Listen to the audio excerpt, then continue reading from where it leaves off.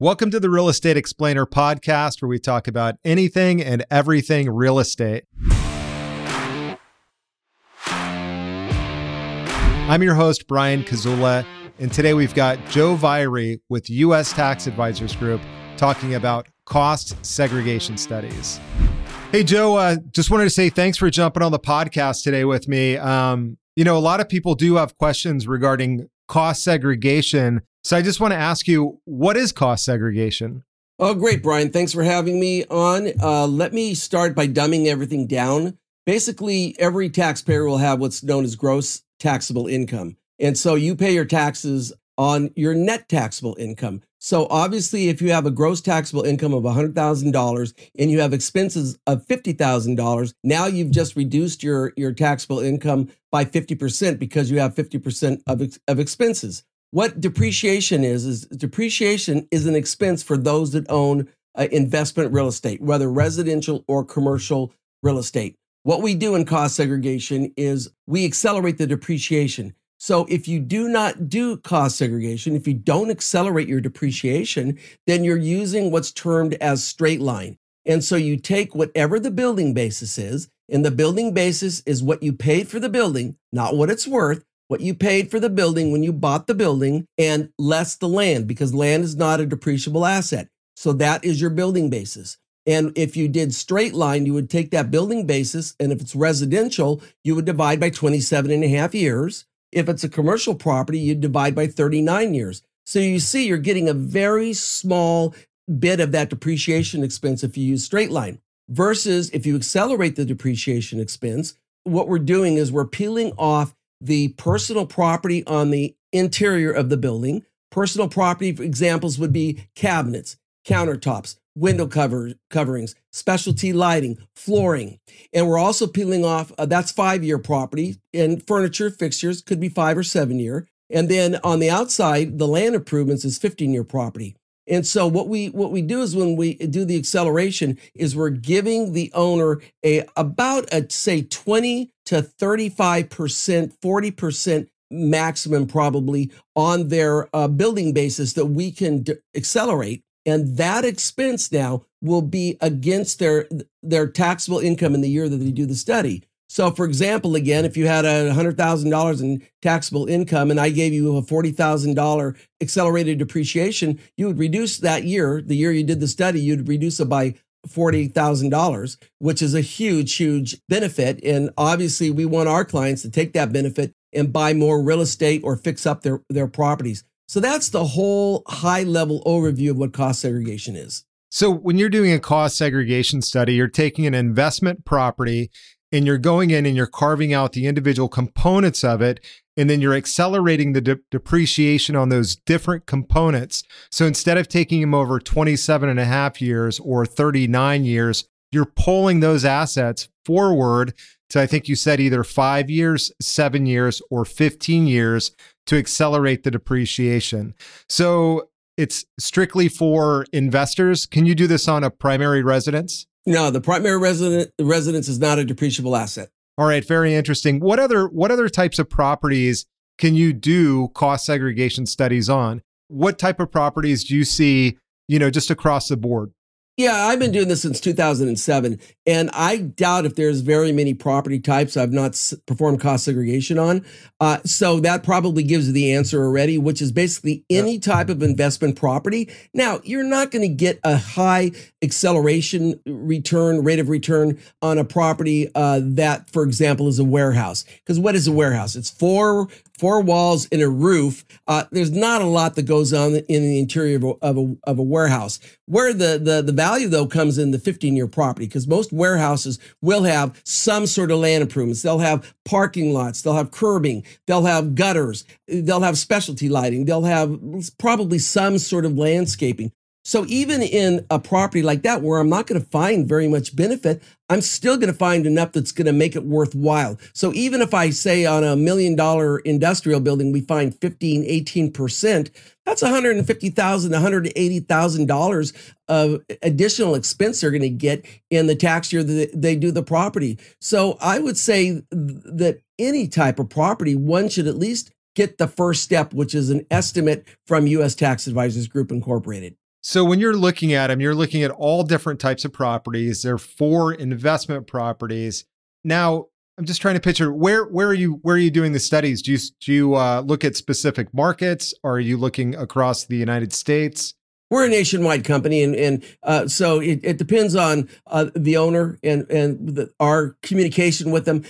I probably have done cost segregation in every state in the union, including Alaska and Hawaii. So we don't care where the property is located. We have staff everywhere on the properties in the United States. So it really makes no difference where the property is located as far as us doing the cost segregation. It will affect some of the results we find because, construction in San Diego is different than construction in Maine because you have a lot of the weather, the foundation is going to be thicker, et cetera, et cetera. So it will impact the results, but not enough for anybody to say, I'm not going to do a cost segregation in Maine, or I'm not going to do a cost segregation in San Diego.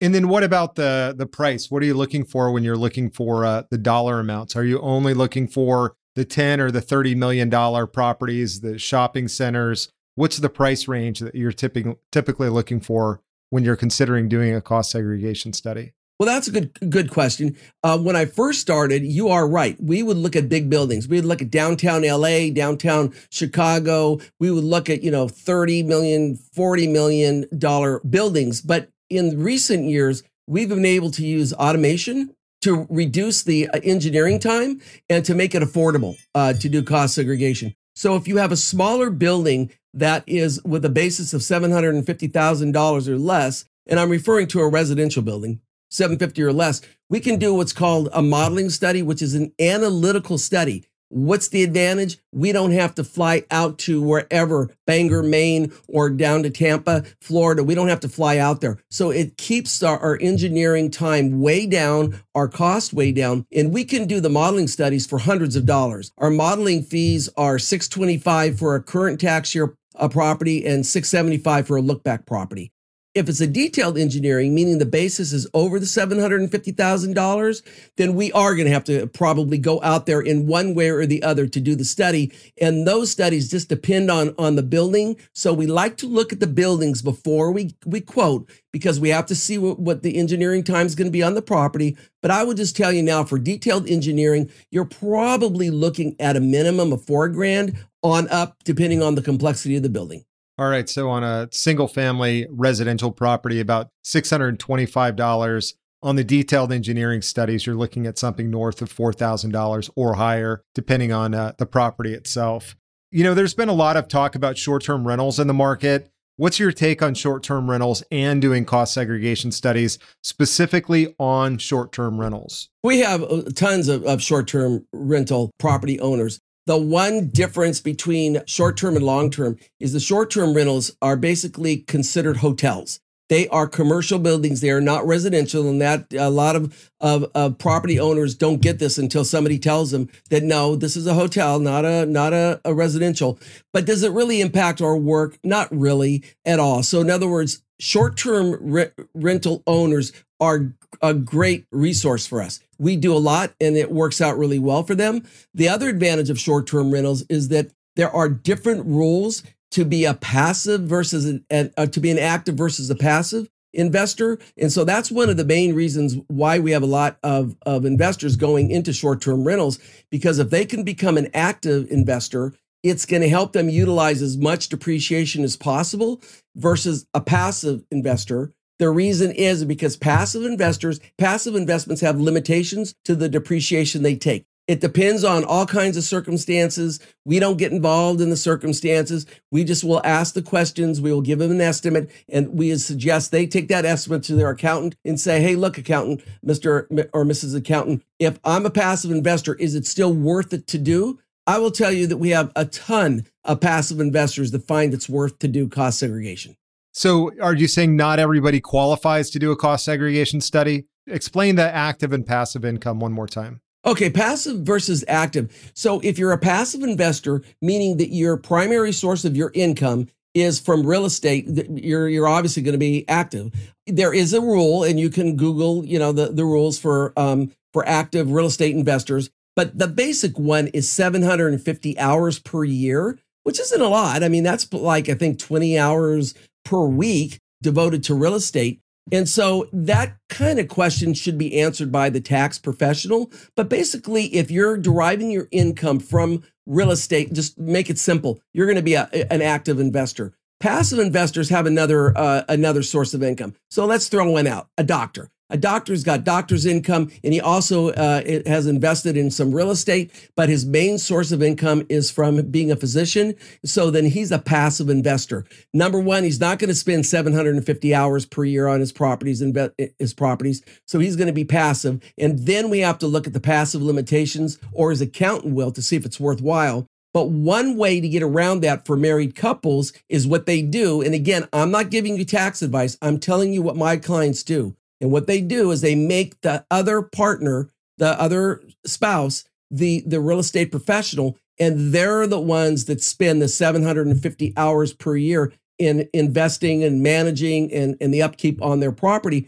to get around that rule, because they're filing jointly. And if they're filing jointly and the one spouse is an active real estate investor, all of the depreciation is used against both incomes, which is really dynamite. I'd like to thank our sponsor, U.S. Tax Advisors Group, a cost segregation company.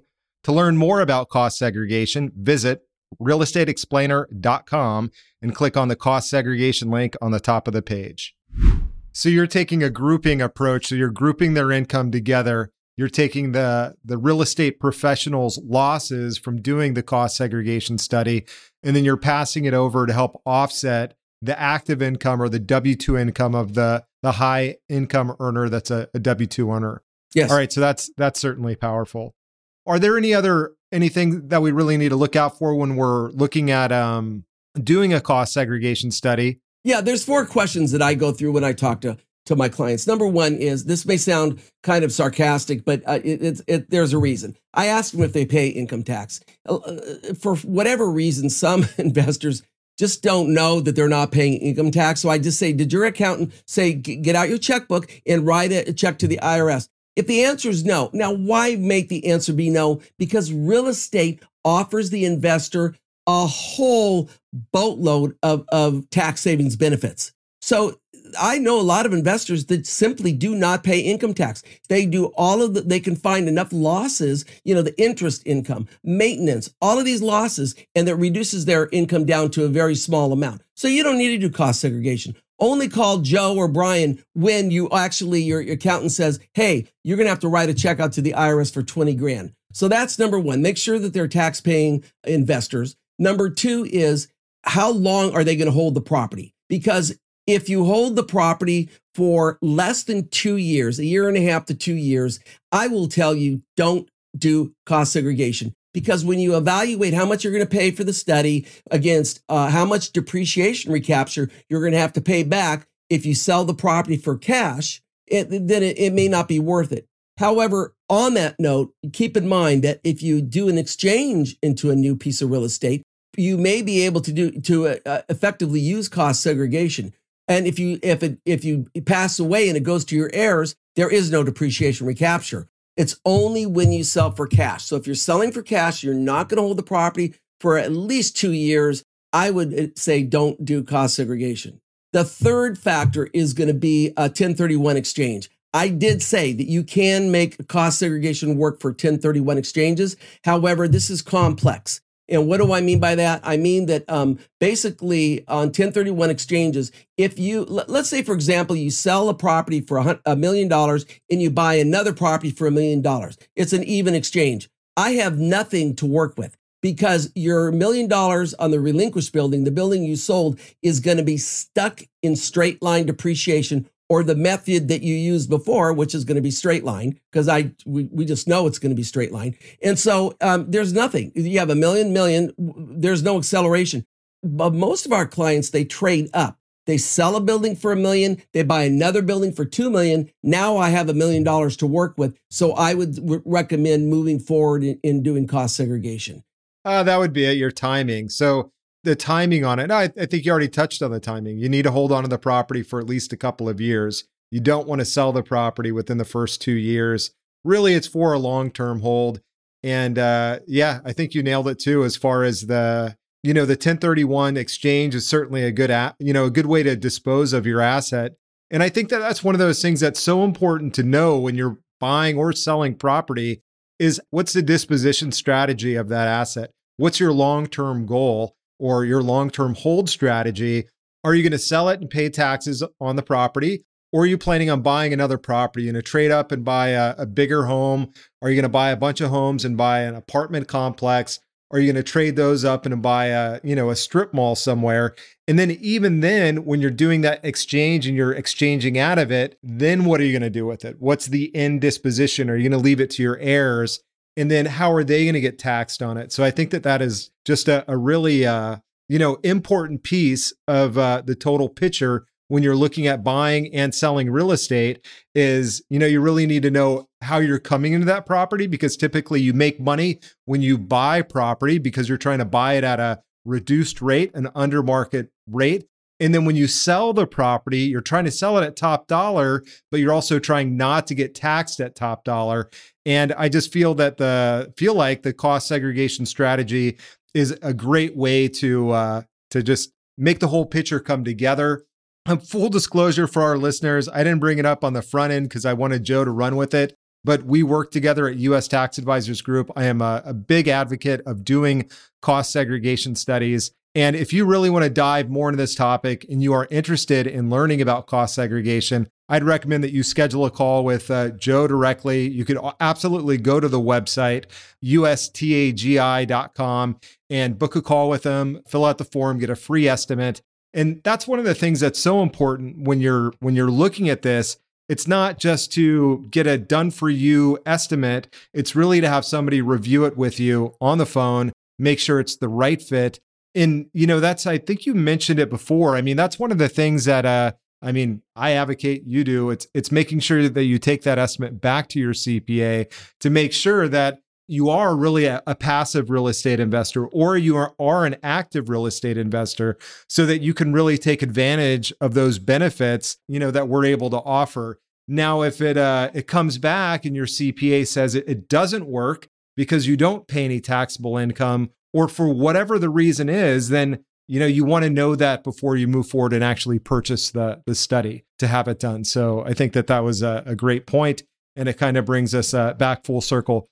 One of the things I have to ask, because everybody likes those big hairy stories, whatever it is. What is the craziest thing that you've ever seen when you were out doing a site inspection on a property, when you were doing a cost segregation study? And it doesn't have to be something wild. It certainly could be. Or you could say, what's the largest property, whatever it is. But everybody likes a good story. What's the craziest thing you've ever seen?